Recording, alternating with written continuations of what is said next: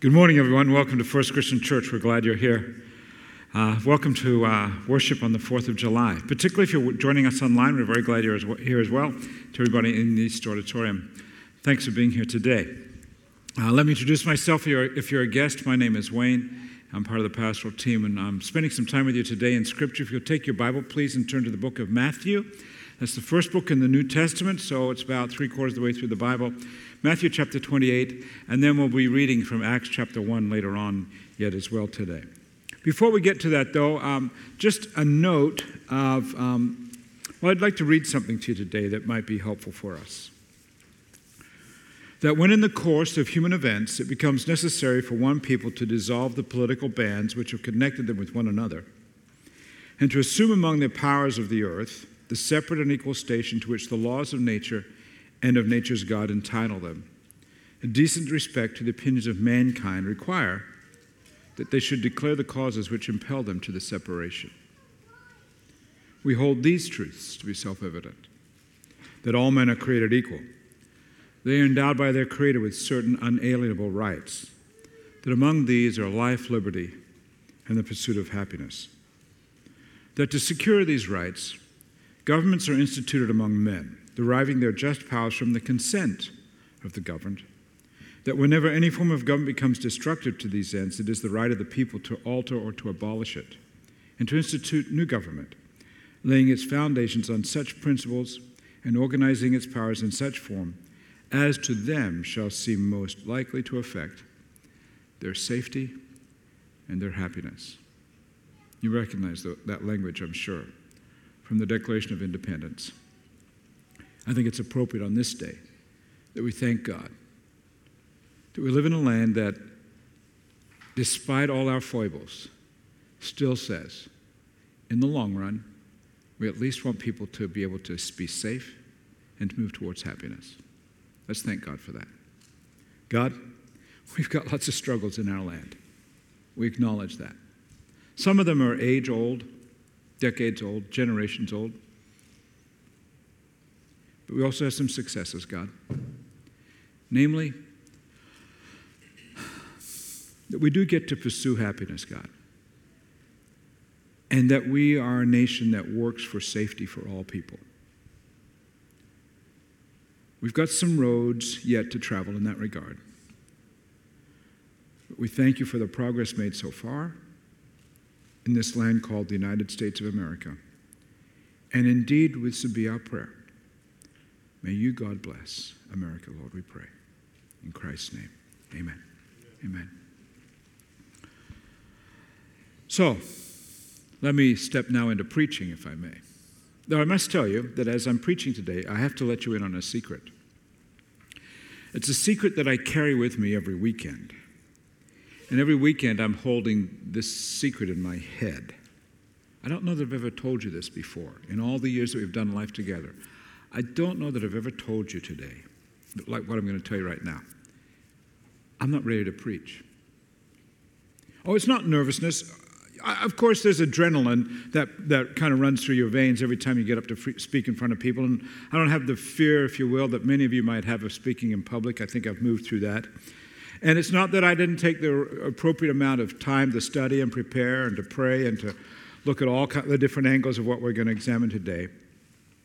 But I must tell you that in preaching to you and for you today, I'm simply not ready. Here's why.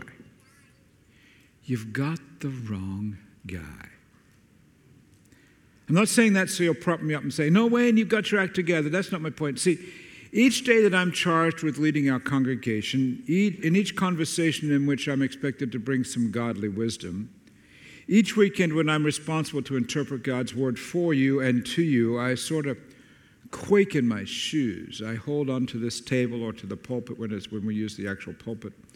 And on the pulpit that we've had in this building for many, many years, if you look right on the edge of it there, the varnish is all worn off the pulpit. That's because me holding on for dear life and sweating it off over all these years. It's not nerves, but it's a sense of responsibility aligned with a very real question. Where on earth did you all come from? And why are you here? And why me? Don't you know I'm not the guy? Here's why. I was raised in a strong Christian family, and I must give lots of props to my parents for making certain that my siblings and I, that we were raised in ways that brought us to Christ at a young age. And that's all really good. I want to start with it's all really good. But like your family, there's some areas of family life that perhaps you don't know about. And that maybe in this case of what I'm going to tell you, there were some aspects of our family life that others didn't really appreciate. For example, on my mother's side, I was the firstborn of 17 cousins. That meant that everybody, I have 4 aunts and uncles and their spouses, and grandma and grandpa, everybody doted on me when I was first born. And I remember it very well, because it was a while before the next cousin, a young lady, a granddaughter came along. Her name is Shireen. And then you go further on down, and some of the cousins later on down the line, they didn't get the royal treatment like me, and there's a bit of bitterness in them about that. When I talk to them about it, yeah, Wayne, you're the favorite because you're the oldest, that sort of thing. My grandmother particularly displayed that in ways that may not have been very wise. She was a very special woman. I loved her dearly. She wasn't wealthy, not at all. As a matter of fact, as I think back on it, I'd have to say she was poor, probably very poor. I remember doing laundry with her. I don't know how many remember doing laundry, but laundry in those days, I mean, back right after Jesus was alive was when I was a child. Laundry in those days was quite a task. We'd go out to the laundry house. I think it's probably just a shed now that I think about it, but there were some brick walls out there, and there was a big copper kettle about this round, set in some bricks, and there'd be a place to put some wood underneath, and we'd light a fire underneath that copper kettle and get the water inside it heated up really hot to the point where it would be almost boiling. And you'd throw the clothes in some laundry detergent of some sort, and there was this long stick, probably about that round, and you'd stir the clothes. I mean, there was no agitator. You were the agitator. And I remember it being hot, and you do this and this and this and this and this and this. And then because the water was so hot, you couldn't reach in and get the clothes. So you'd take that stick in there and kind of I'm a little boy, and everything was heavy, and he'd leverage the edge of the kettle and bring the clothes up and slop them over into the next sink, which was a cement sink. It was big, about this wide, and it was full of cold water. And you'd stir them around in there to get them rinsed, and then you'd pull them out one by one and run them through the wringer, and you'd do this, and then they'd be in a dry sink, and then you'd pick them up, and you'd take them outside to either hang on the clothesline, or in the winter you'd bring them inside and put them around the kerosene heater. I wonder what she'd think of our modern laundry efficiency these days. I would usually spend the night with her on Saturday nights with some regular basis. I'd sleep in a bed out on the enclosed porch, and I'd wake up to breakfast in bed. There was hot tea to sip. Can I tell you I made a mistake last night?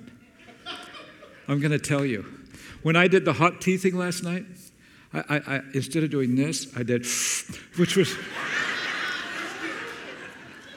And because here's why. Because it was like this, and it was always a teacup, and you had to hold your finger out. And so I was doing sipping the hot tea, but some people in the congregation thought that wasn't appropriate, so we didn't do that today. Hot tea in a mug or in a cup.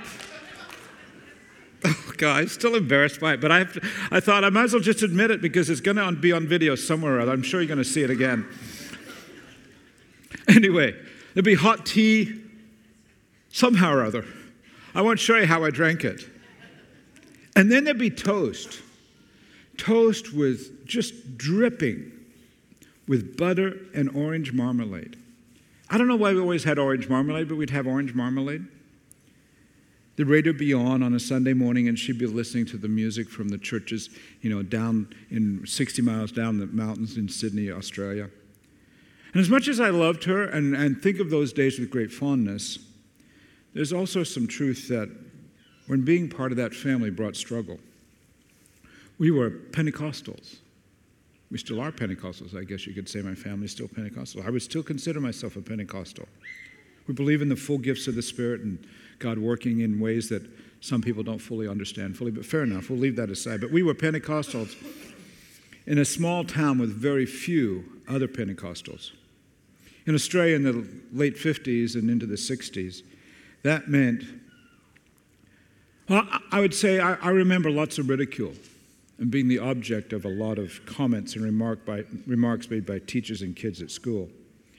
In any sense that if as Pentecostals, those Pentecostal Christians, any sense that we might be community leaders as a kid, as a member of that family, I remember, at least from my worldview as like a 9-year-old, we'll never be community leaders.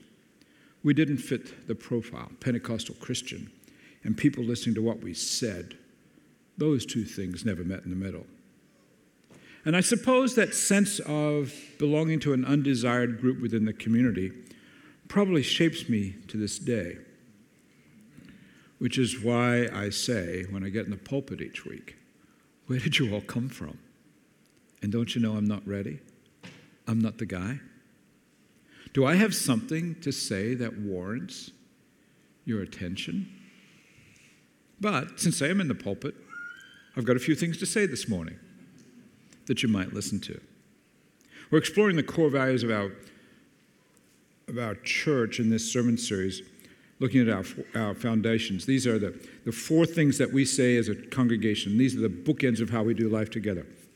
It's how we think, how we pray, how we act, how we do life together. And here's the core values. We respond to God's word. We encounter the Holy Spirit. We build community. And we embrace change. We've already done the first 2.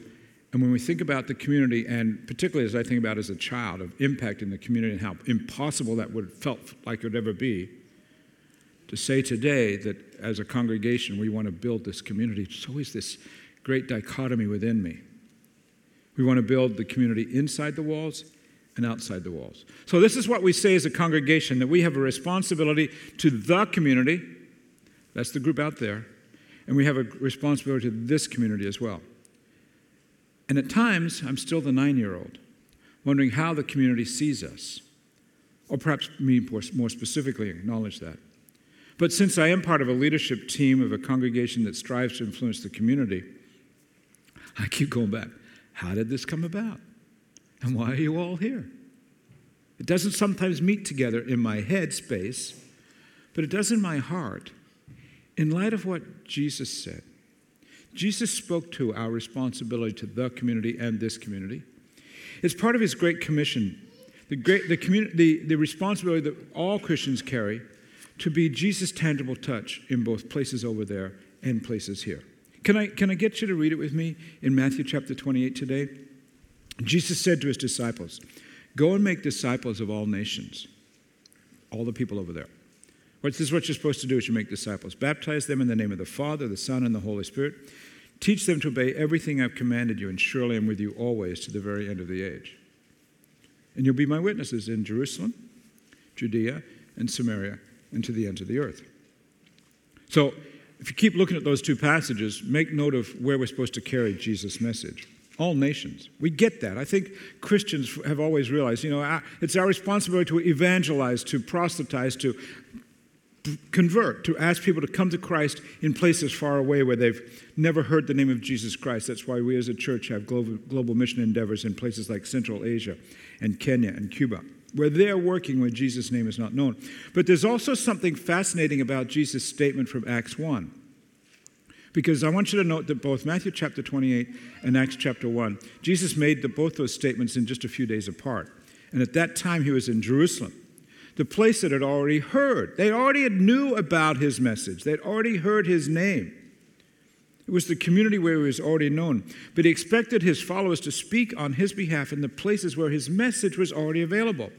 And so to that end, a Christ follower has a responsibility to speak to his or her local community. And for us, that's Decatur and Central Illinois. That's why Pastor BJ and his team and both the staff and the volunteers that he has with him work so diligently in community missions. I mean, we spend a lot of resources and a lot of people hours in our work in the community through BJ's ministry and at the block and at the school. We also have a lot of hours and people employees and volunteers with Pastor Robert and his staff and his team at the hospital, in the chaplaincy team, not only at the hospital, but both at the hospital, at Crossing Healthcare, Cancer Care Clinic, and pretty soon the jail will open back up to us again. We have staff chaplains that are your representatives on the payroll or are volunteers from the church in all those places. And if you don't know this, it's a phenomenal ministry. We do it on behalf of the community for the community. And what's remarkable, last year, when our chaplains went to those facilities, because they're all medical facilities, we have to keep track of who we're praying and talking to. Did you know that last year those chaplains prayed with 49,000 different people? That's remarkable. Almost half the population of the city could say would be represented there. By the way, there's more coming to our chaplaincy department. We have a beginning initiative to have a First Christian Church chaplain reaching into the lives of the members of DMH, of the staff who work in the evening and nighttime shifts. See, the daytime chaplains, they visit with patients and obviously with daytime employees. But we don't tend to have a lot of people there working in the evening or at nighttime because the patients are asleep. They don't need us bothering them. But we are about to start a new initiative, if we can pull it off, where we're going to have chaplains there for employees during the afternoon shift and the nighttime shift. I feel like I've let the cat out of the bag a little bit about that a little bit early, but we're working on that to that endeavor. And all of it is good. My point being that we really want to care for this community. It comes from Jesus' statements to be out there where these people are, and it comes from our core value number 3, we build community.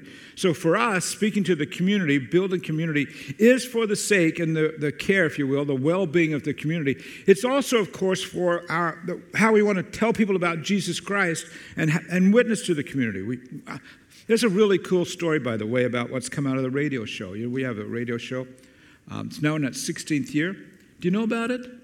Direct Line. Direct Line, brought to you by Newhoff Media and First Christian Church on nowdecatur.com if you want to listen online. Our News Talk, 1340 WSOY, 1340 AM or 103.3 FM. We'd be glad to have you join us on Wednesday evenings from 5 to 6 p.m. I've said that a few times. So we've been on the air for 16 years now doing this, and here's a cool story that came out of the radio. There was this fellow traveling back and forth between work and Shelbyville. He worked in Shelbyville. He'd come home every day, go down every day. And on Wednesdays, he started listening to Direct Line. About probably 11 years ago now, non-churched.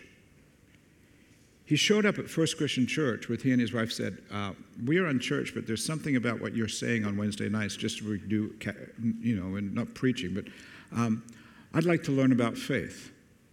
He was 80 years old. At 80 years old, he and his wife came to faith and became active members of our church. And next thing you know, 10 years in, coming up on 90, they both developed illnesses, and they both died, fully engaged in Christian living. I visited their home a number of times before they died, obviously, not after they died, but I visited their home before they died, in my office, and we talked about their conversion, about how they'd gone from non-faith to faith. And it was so cool, if you will, that when they died, it was clear, this elderly couple, I mean, the number of people who come to Christ late in life is so small. How did that happen? Because of our community outreach through radio. The church has an intentional plan to build the community. But having said all that, you recall that I indicated that building the community is not only for those outside the walls of our building, but we also choose to build this community, the story of our lives and life together. And so we build community life within First Christian Church. Why? Because Jesus highlighted interaction between his followers. He said he expected his followers to be involved and engaged in relationships. As a matter of fact, this was part of his thought in the last few hours right before he died. He was in the garden, he's praying. It's called his high priestly prayer. And we have the record of what he was praying to God about in just the moments before the soldiers came to arrest him. He's within hours of his death, and he's thinking about you and me. In John chapter 17, in his high priestly prayer, he says, I pray for those who believe in me through the disciples' message. So that would be us, right? We came to faith because the disciples told someone about Jesus Christ and told someone. If they had not told anybody, we wouldn't be Christians today. I pray for all of them, that's you and me, that they would be one, Father, just as you are in me and I'm in you. may they also be in us, so that the world may believe you have sent me. I've given the followers the glory that you gave me, that they may be one as we are one, I and them and you and me. Why? So they may be brought to complete unity. And once we're in unity, what's it say? Then the world will know you sent me. So here's Jesus in his last moments, thinking of you and me, asking God that our relationships would be on track. And apparently, those outside the faith can judge whether Jesus actually came to earth from heaven. They get to judge his behavior and his action based on our unity. And I find that, well, I find that distressing at times. Here's why I find it distressing. Because as you know, at times the body of Christ is not all that unified. And yet, apparently, as Jesus prayed, relational integrity and unity describe one of Christianity's defining characteristics used by God to validate Jesus' mission. And I would suggest the church universal, and many times the church local, has missed the mark on this business. And do you know the theological word for miss the mark? What's the theological word when you say you missed the mark on something? It's 3 letters. Sin. Seriously, sin means to miss the mark. And our churches and our church have sinned in this regard. There's no other way to say this. Sinful behavior is not just about other churches when it comes to unity. I would have to say that this idea of sinful behavior when it comes to unity has been focused on our own congregation at times. At present, all is well. But if you know the story of any church that is 187 years old, like we are, then you know the story is not always roses and compliments. And our story of 187 years of relationships, we've got lots of successes, but we also have to have an acknowledgement of that we have some flaws. All of that story is good reason for us to intentionally say we build the community, but we also build this community. We've got to carry that on. We've got to keep working on that, because I would expect that if at any moment we might stop that focus on building unity and building this community, then we will suffer. We'll write a sad chapter in our history instead of adding a wonderful adventure tale to our legacy. And of course, that means we've got to have more than just leaders focusing on that. That means you've got to focus on that. And so can I give you some ways this morning in which you and I as individuals, not just the church, the congregation, but how can you and I focus on growing this community called First Christian Church? Some ideas, not a full exhaustive list, but a start for you to think about this week. First of all, I would suggest you need to continue to gather together with other Christians on a regular basis. In the past, prior to the internet, churches assumed that gathering together meant meeting in a building. And there's a passage in the book of Hebrews where Christians of that day reminded each other, hey, we need to get together as a group. It says, consider how we may spur one another onto love and good deeds. So how can we do love, and how can we be people involved in good?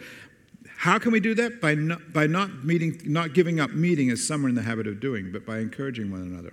Apparently, some in those days didn't see the need for regular gatherings of worship or life together. And apparently that same approach is found in some Christians today.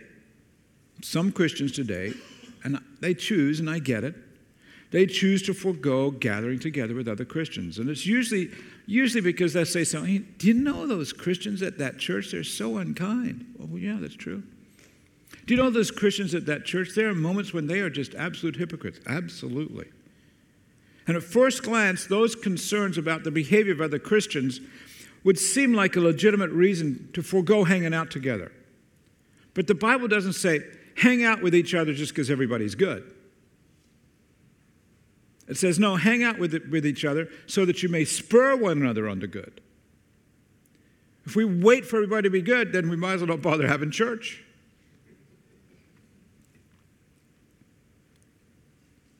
For us in the 21st century, finding out ways now to meet beyond this actual building, can I say, I like it. It's thrilling to me.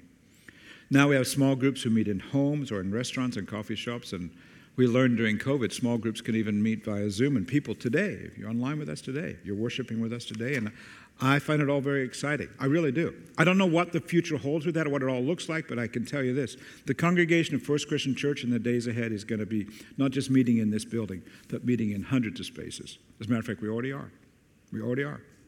And for those who are online today, I want to say thank you for inviting me into your home and the other people of this church into your home or maybe onto your phone, whether it's today or in days ahead.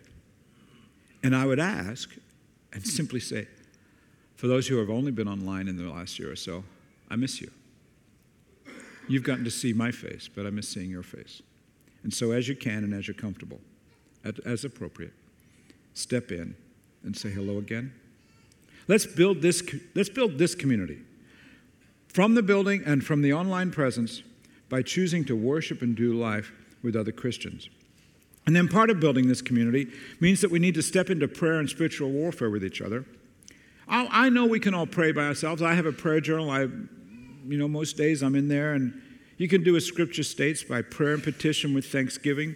Present your requests to God, and the peace of God, which transcends all understanding, will guard your hearts and your minds in Christ Jesus.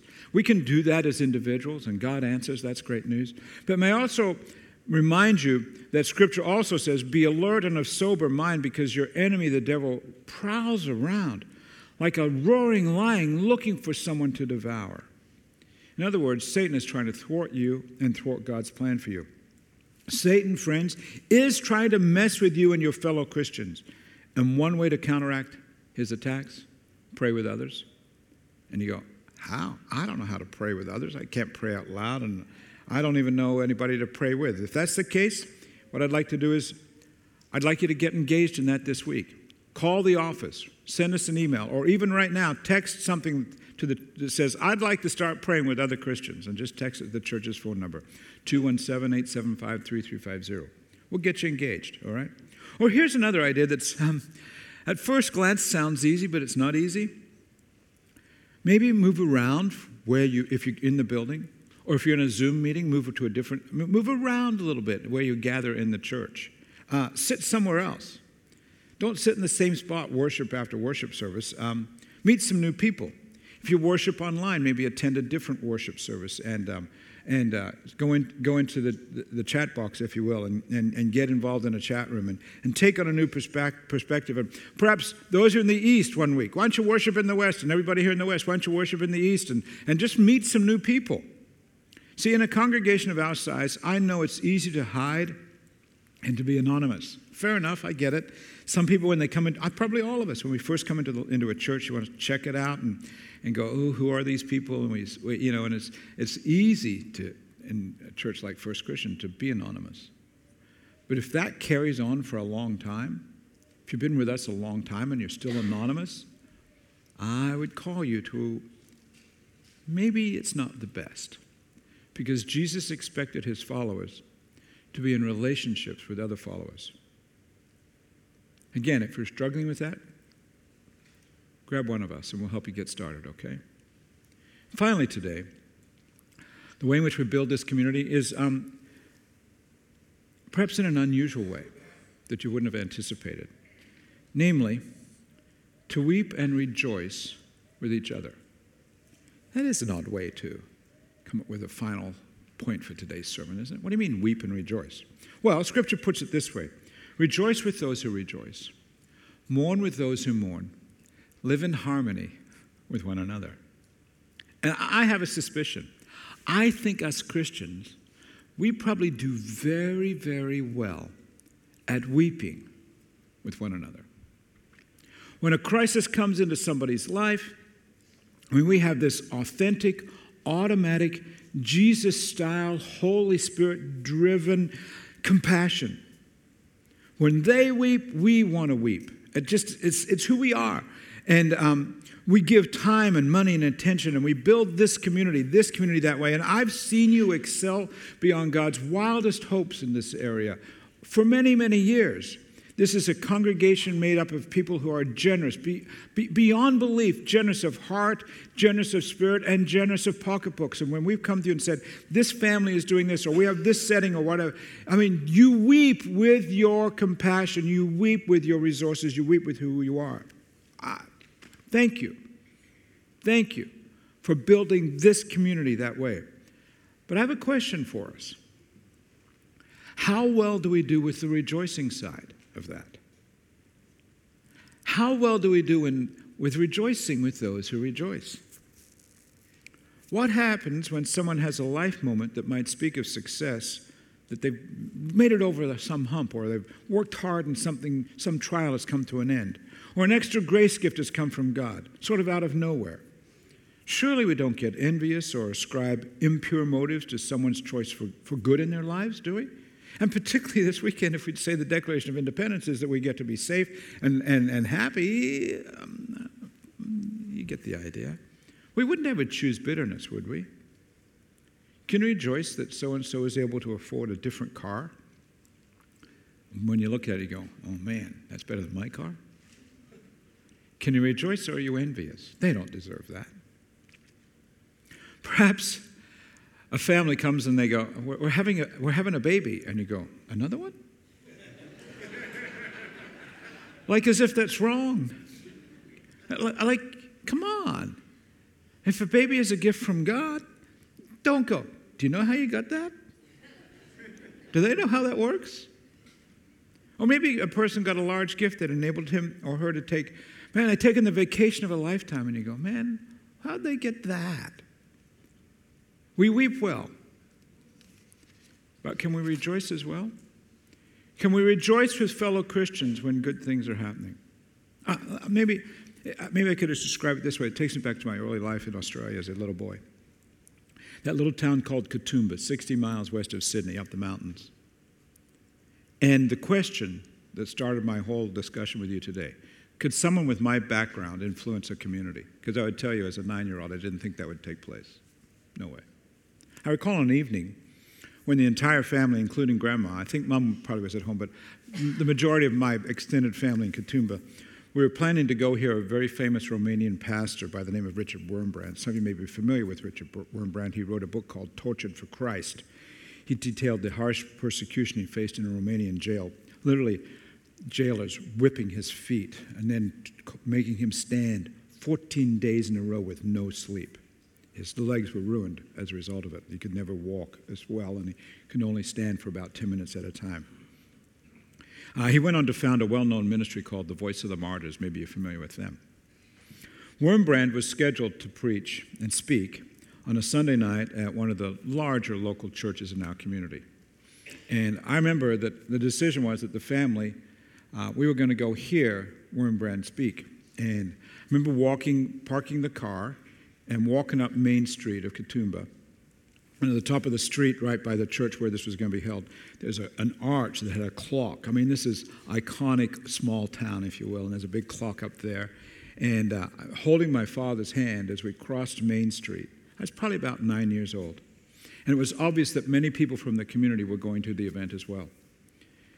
And when we got to the door, we were stopped at the door, and the usher said, "You Pentecostals, we're not allowing you in the sanctuary today.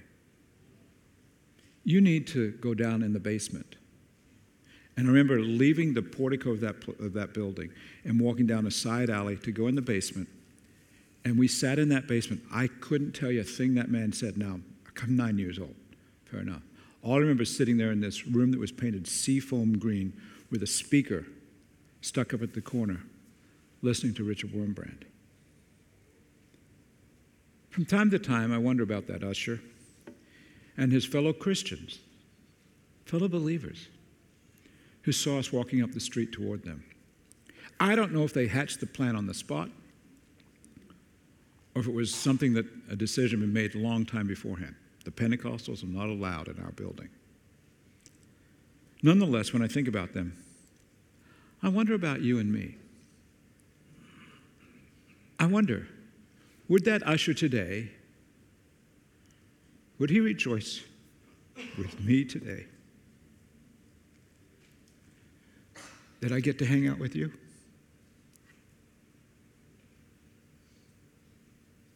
Because I rejoice about that. Would he rejoice with me that this community called First Christian Church and the community called Decatur, Illinois, Would he rejoice with you and with me that that's what we work on together? Would he rejoice at my good fortune? Let's pray together.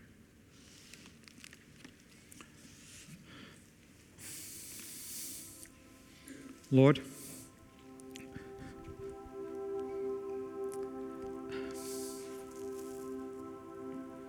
we are a congregation. We have plenty of good moments, God. We have moments when we've done things really, really well. And I thank you for that. There are moments, Lord, when we've done some things poorly. People have got injured. We've got injured. We've sinned. That's it, straight up, when it comes to this business of building this community.